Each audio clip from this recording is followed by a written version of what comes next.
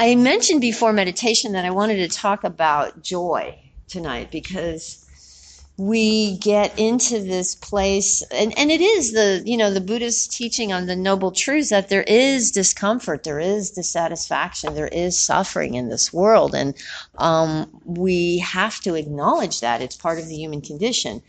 But Buddhism has a rap about it oftentimes that it's all about suffering. Life is suffering, and you need to study this so you can deal with the suffering. And that's not quite true. It's just a recognition of the acknowledgement that there is discomfort, that there is suffering, and so much of our interest is in running away from that. We do all kinds of things to get away from the discomfort.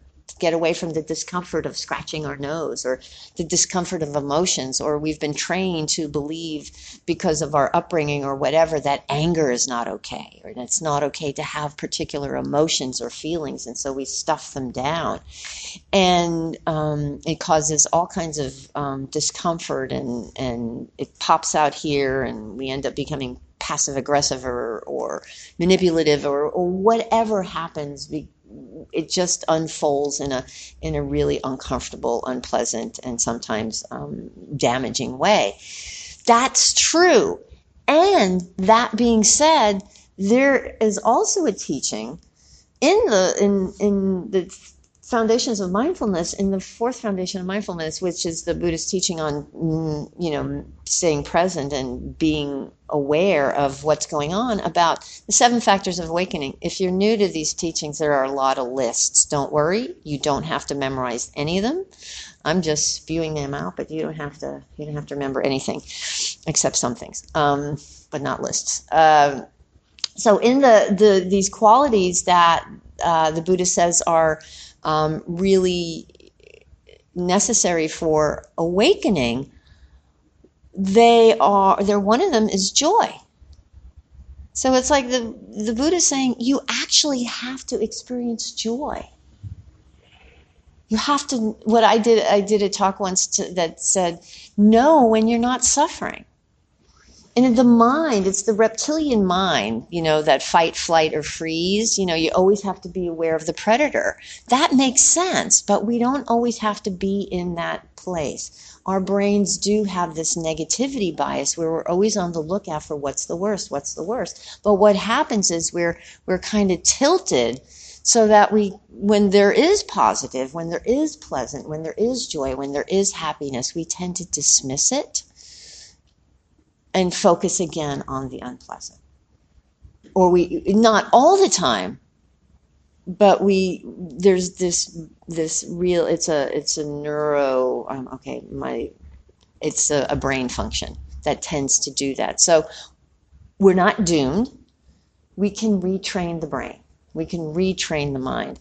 And so there's this book, and that's what I want to talk about tonight. There's this book, Awakening Joy. There's a teacher up in Berkeley, James Baraz, he developed this class a number of years ago, and I haven't taken the class, but I've read the book, and I kind of go.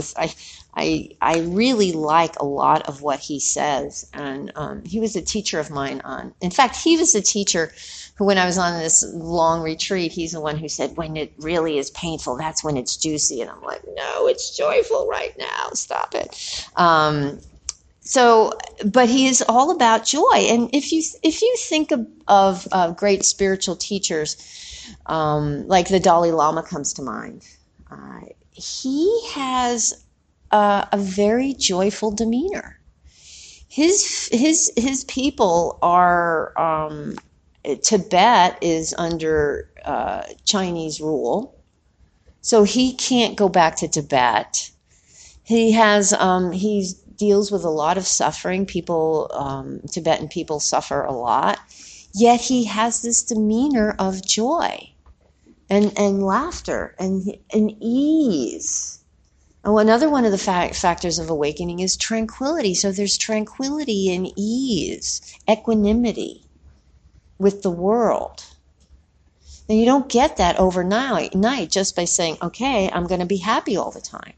There's a need to cultivate this. I mean, some people do. Some people spontaneously erupt into joy and happiness. I was not one of them because I always saw. I was the person who always said, I hope for the best but expect the worst. That way I'm never disappointed. I'm never disappointed. Because if it just goes all to hell, yeah, well, it always goes all to hell.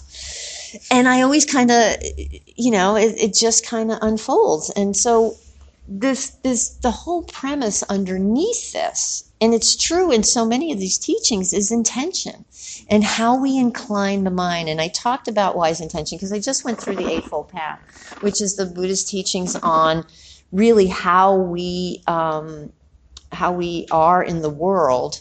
And it's the path to the liberation from this discomfort, from this suffering that we create for ourselves. And intention is a really important part of that, inclining the mind in a way that is beneficial. That's helpful, that's appropriate, and wholesome. Wholesome is a word that's used often, but I like beneficial and appropriate. That is wise and skillful, not driven by fear, not driven by lack, not driven by greed, but driven by really wise and compassionate goals. And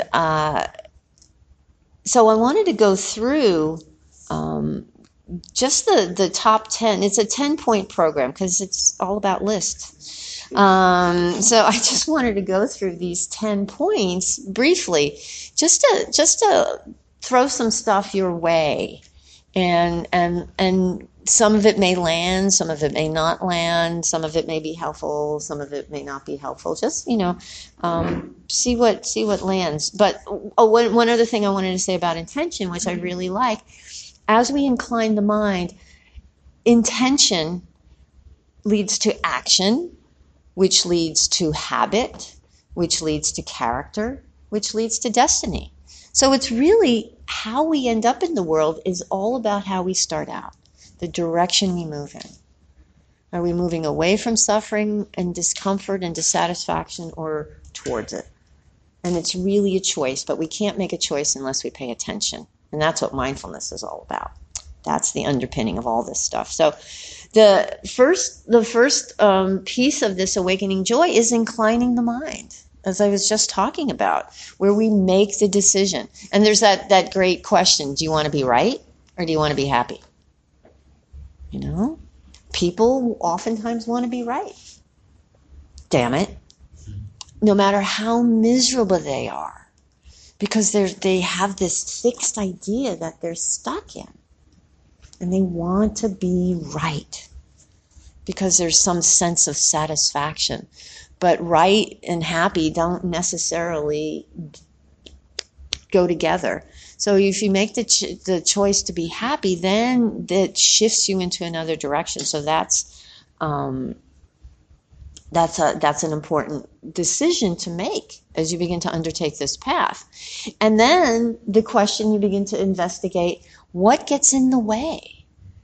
And this is where meditation and mindfulness come in, because when you begin to practice, you begin to recognize those stories, and you begin to recognize the stories that always come up.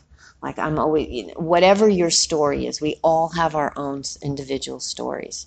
What's getting in the way of you being a happy person? Is that the committee telling you things? You'll never measure up. You're not good enough. You're not young enough. You're not handsome enough. You're not pretty enough. You're not rich enough. You're not smart enough. You're not creative enough. Blah, blah, blah. Anybody ever have any of those thoughts? No. Okay, I didn't think so. I knew this group did not have that issue. And then you choose joy. It's like you recognize the story and go, oh, my story. I'm on the outside looking in. I'm always on the outside looking in. And I'm lonely, and I'm not good enough, and nobody picks me, and I'm wah, wah, wah. It goes back. It's very deep. It's been with me my whole life, and it still shows up. But now I recognize it for what it is. It's like, oh, it's the story again. So the charge isn't there anymore. Or if it is there, I can hold it because I see it. So you see what gets in the way. The next piece is mindfulness. As I was talking about, you have to be mindful. You have to see what's happening. You have to pay attention. And as I was offering in the meditations instructions, you are present with kind awareness. You shift this judging, harsh voice in your mind. Because that committee that's harsh wants what's best for you. It just goes about it in a very bad, unkind way, thinking that this finger wagging is the way to make you feel okay, and it's not. Kindness, compassion, seeing clearly, being aware, and letting go of that judging voice, and being present for your life, whatever it is. This is what's really important, being present for the good, the seemingly good as well as the seemingly bad. How do you hang with the grief? How do you hang with the loss? How do you hang with the joy? Because some of us have problems with joy. My favorite, Brene Brown, she talks about foreboding joy. We don't allow ourselves to experience the good because we know it's going to end, and I don't want to have to suffer I don't want to lose. It's going to be too painful, so I'm not going to experience it. Trying to stay. That's not being present. That's living in the future. Being present is being with the joy in the moment. Even in the midst of sadness, we can be present with the joy. Absolutely. So, so being present for our lives, really important. Gratitude is a really important part of this. And at the end of the meditation, I invited you to reflect on something that you were grateful for. That is a really powerful, strong, proven way to rewire your brain. Rick Hanson, who I also really love a lot, wrote this book called Buddha's Brain. He's written a number of books, but that was a really powerful one. And he talks about the importance of gratitude. It really has, I can't explain the neuroscientific details of it, but it has a powerful impact on rewiring your brain. So you begin to shift your brain in a way that moves towards gratitude rather than ungrateful. And gratitude, I learned many, many, many years ago that when you're grateful, it's hard to be cranky. It's really hard to be cranky when you're grateful. When you're cranky, you're not grateful because it just ain't working out right. You're not doing it right. So cultivating gratitude. And part of the way we do that are these loving kindness practices. Loving kindness and compassion and joy and equanimity. There's a whole book called Loving Kindness written about these, and gratitude is part of it. Generosity is part of it. Again, what's in the way of you being grateful?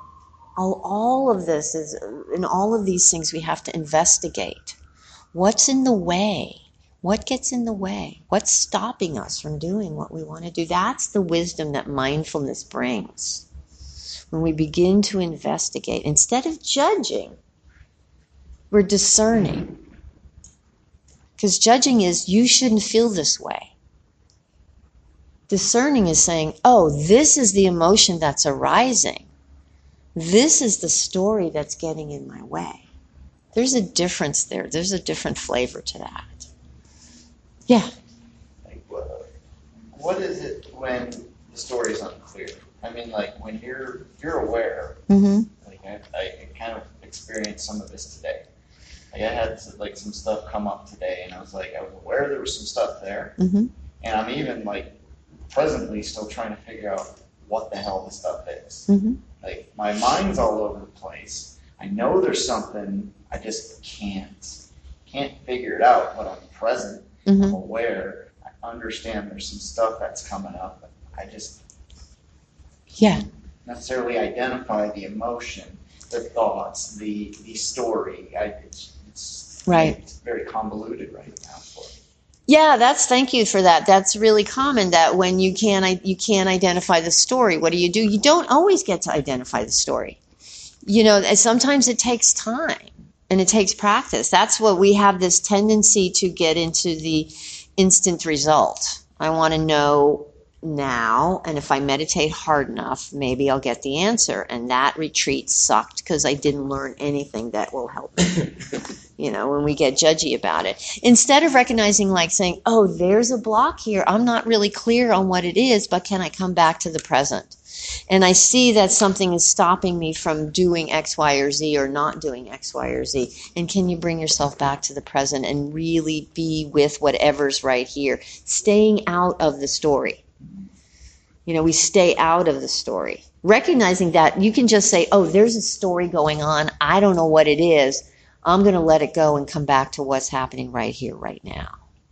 Is there an emotion? Is there a sensation in your body that you can check in with, and connect to? Like there's a tightness in your chest or a heaviness in your belly. That's a touchstone, and sometimes that's beneath the story. When you really make the effort, something arises that wasn't even in your storyline. But it takes a willingness to let go of that and stop trying to figure it out, because figuring it out will just get you in that hamster wheel, and it's oftentimes a fruitless endeavor. So it's just, if it's not clear, don't worry about it. Yeah. Let it go. Thank you. Yeah, you're welcome. Thank you. So gratitude, important. The next piece, finding joy in difficult times. Even when it sucks, don't say no to the moment. So often we're in the midst of difficulties, and when there's something joyful that's happening, our mind a lot of times says, oh no, I'm not allowed to experience that because I should be in this place of gravitas. This is the unpleasant, as I was saying, the unpleasant, the difficult takes precedence over the joyful. Somehow we stack rank these emotions, and difficult takes precedence. And that's, I've told this a million times, but years ago when my brother passed away, we were, when I was back east, and we had the funeral in the morning, and of course it was terribly sad. He was so young and had young children. And then in the evening, we were sitting around in the backyard laughing our asses off, telling stories. And I remember being aware and saying, am I a bad sister because I'm laughing? No, that was what was true in the moment. That's what's true in the moment. And all beings have this, all humans have this ability to see, when you can see beauty in the midst of ugliness, because you're so present for what's arising. You don't say no to right here, right now. I can speak to that. You sure can. I think that to answer when you're sitting with something like a death or your own mortality that's so serious, and there were so many times, I'm a cancer survivor, that I would find that laughter, and I'd think, what the hell am I'm literally, I might be dead soon. And I think it's the line, I wrote a book about it, the line where the urgency of life becomes a beautifully sharp lens, because you may have lost your brother, or I might be losing my life, but you realize, God, this is what I got right now. Mm-hmm. And, you might question it, but then later you go, I'm going with it because I don't know if I'm going to have it tomorrow. And I think the other thing I wanted to point out was, certainly being a cancer patient, how many people would tell me that I had to be positive. And I at one point I'd say, is this to make you comfortable or to make me comfortable? Because, I'm going to be authentic about what I'm going through. And some days it's positive, and other days it sucks like you can't believe it. And I'm not going to make you comfortable because I'm in fear, And so it kind of set back. And, I had to explain to someone that to make a statement to someone who's that ill or someone maybe who's that depressed or whatever, it's shameful. You're shaming the person. You're not giving them. I mean, if they're being, they're 10 years out and clear of cancer and still like acting like a victim, you might have a point. But I mean, they're going through it, or maybe shortly after, and there's fear of reoccurrence or whatever. It's like, be careful when you tell someone what they have to be to make you feel comfortable. Yeah. Thank you. There's my TED Talk. Thanks, your TED Talk. Thank you.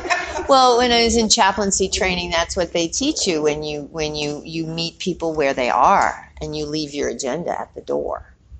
Absolutely. It's about meeting people where they are and allowing them to have their experience. So just as you allow others to have their experiences, you allow yourself to have your own experience. So even in the midst of, crap, there can be joy. So allow it. Don't deny the reality of your experience. That's what shutting it off is. That's when I will not allow reality. The reality is, this is yummy ice cream. No, I can't enjoy it.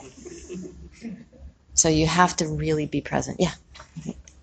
So what I do in circumstances where things are not going my way, or I'm not happy or something like that, which brings me joy, is I say to myself with a smile, oh, it's going to soon be over, thank God. Mm-hmm.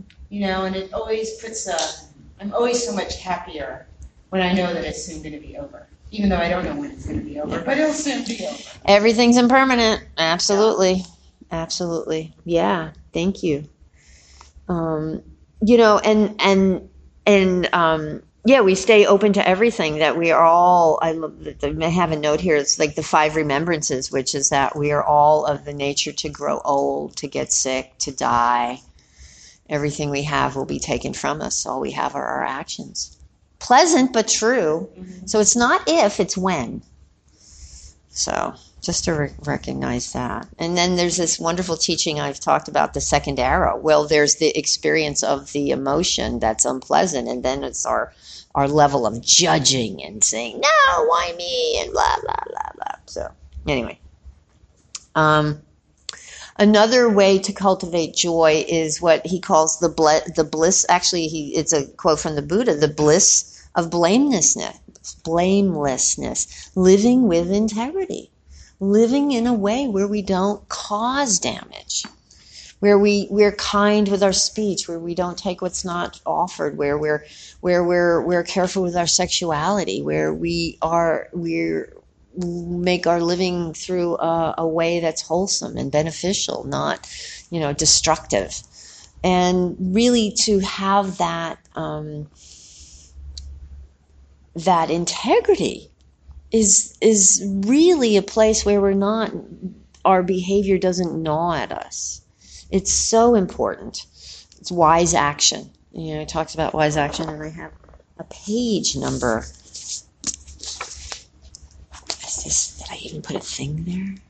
Yes. The Buddha said, for one who leads a virtuous life, it's a natural law that remorse will not arise. For one free of remorse, it is a natural law that gladness will arise. For one who is glad at heart, it's a natural law that joy will arise. For if you lead a virtuous life, if you live with integrity, the result is joy. Because there's a lightness. There's this solid foundation that you can rest on. No one can get you. And the flip side of that is to be able to own what you do. It's like, oh, I actually, was a bit selfish yesterday, or I actually did take something that wasn't freely offered, and you're honest and open and acknowledge it, so that people can't diminish you. You can't be diminished by others, because there's this owning up and personal accountability. This is a practice of personal responsibility and accountability. It's really important. Then there's the joy of letting go. And I think I talked about this last week. I don't remember. I talk about letting go all the time because it's really all about letting go. Let go of our attachment. If it's our clinging that causes suffering, then letting go is the antidote to that. Let go, let go, let go. The Dalai Lama. There's a story in here about the Dalai Lama, which is really great. He was at it was a conference or teaching something. He was in Los Angeles, and wherever the meetings were being held, it was right next to an electronics store, and he's really into gadgets. So he would go into this electronics store or look into the window every day. He said by the end of the week, he wanted tons of things, and he didn't even know what they were for. Because we just get caught up in this clinging. Something comes into our eye, an idea happens. I told this story before. I love my little Miata. It's a 2006, so it's 13 years old. But I love it. It's great. I got it a couple of years ago, and I pulled into this supermarket, and I parked next to a guy who had a brand new Miata, and he was there, and he said, "Oh, nice car." And I go, "Oh, your car is really nice." And I was looking at it, blah, blah, blah, blah, all the bells and whistles, blah, blah, blah, blah, blah. And I'm like, I wonder how much they cost. I wonder what the payments would be, blah, blah, blah. I would love to. And immediately all this craving arises. And that happens so often. Joseph Goldstein, who's a teacher, he talks about it as, I can't remember the exact phrase, but it's something like catalog craving. You start going through a catalog or start browsing the web, and all of a sudden you want all these things. That's what marketers are doing. All those ads that show up in your feed. Oh yeah, I want that. I want that. And I got 2 kittens a couple of weeks ago. I've had them 2 weeks today. And all of a sudden, I'm posting a lot of kittens, #kitten stuff. All of a sudden, there's all these people writing me, "You like kittens? Look at my web. Buy my stuff." And I'm like, no. But it's like, yes, more things for kittens. But that it's so easy when we're not paying attention. When we're not paying attention. So advertising now is like the bad voice in our head. Is the committee just going, oh yeah, just repeating over and over again. Yeah. Yeah. So but that's why if you pay attention, it's like it doesn't have an impact. It doesn't have an impact. So we let go of stuff. We let go of our story of you're not good enough. Or it has to look this way. If your life doesn't look this way, then you're a loser. I'm sure, I say this all the time, all of us should be further along in our lives than we are now. Right? I'm sure. That's bogus. That's just made up crap. Just made up crap. Let go of that story and practice generosity.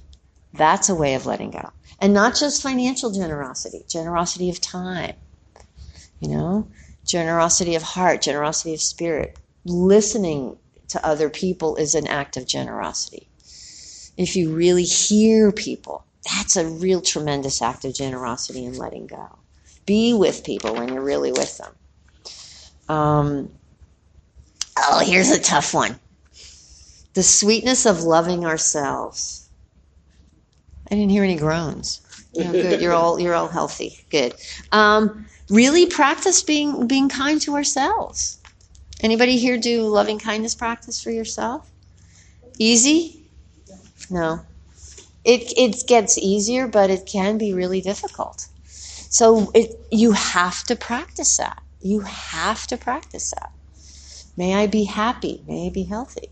I mentioned that in the meditation. There's no one anywhere more worthy of love than you. Period. No one. No one less worthy, no one more worthy.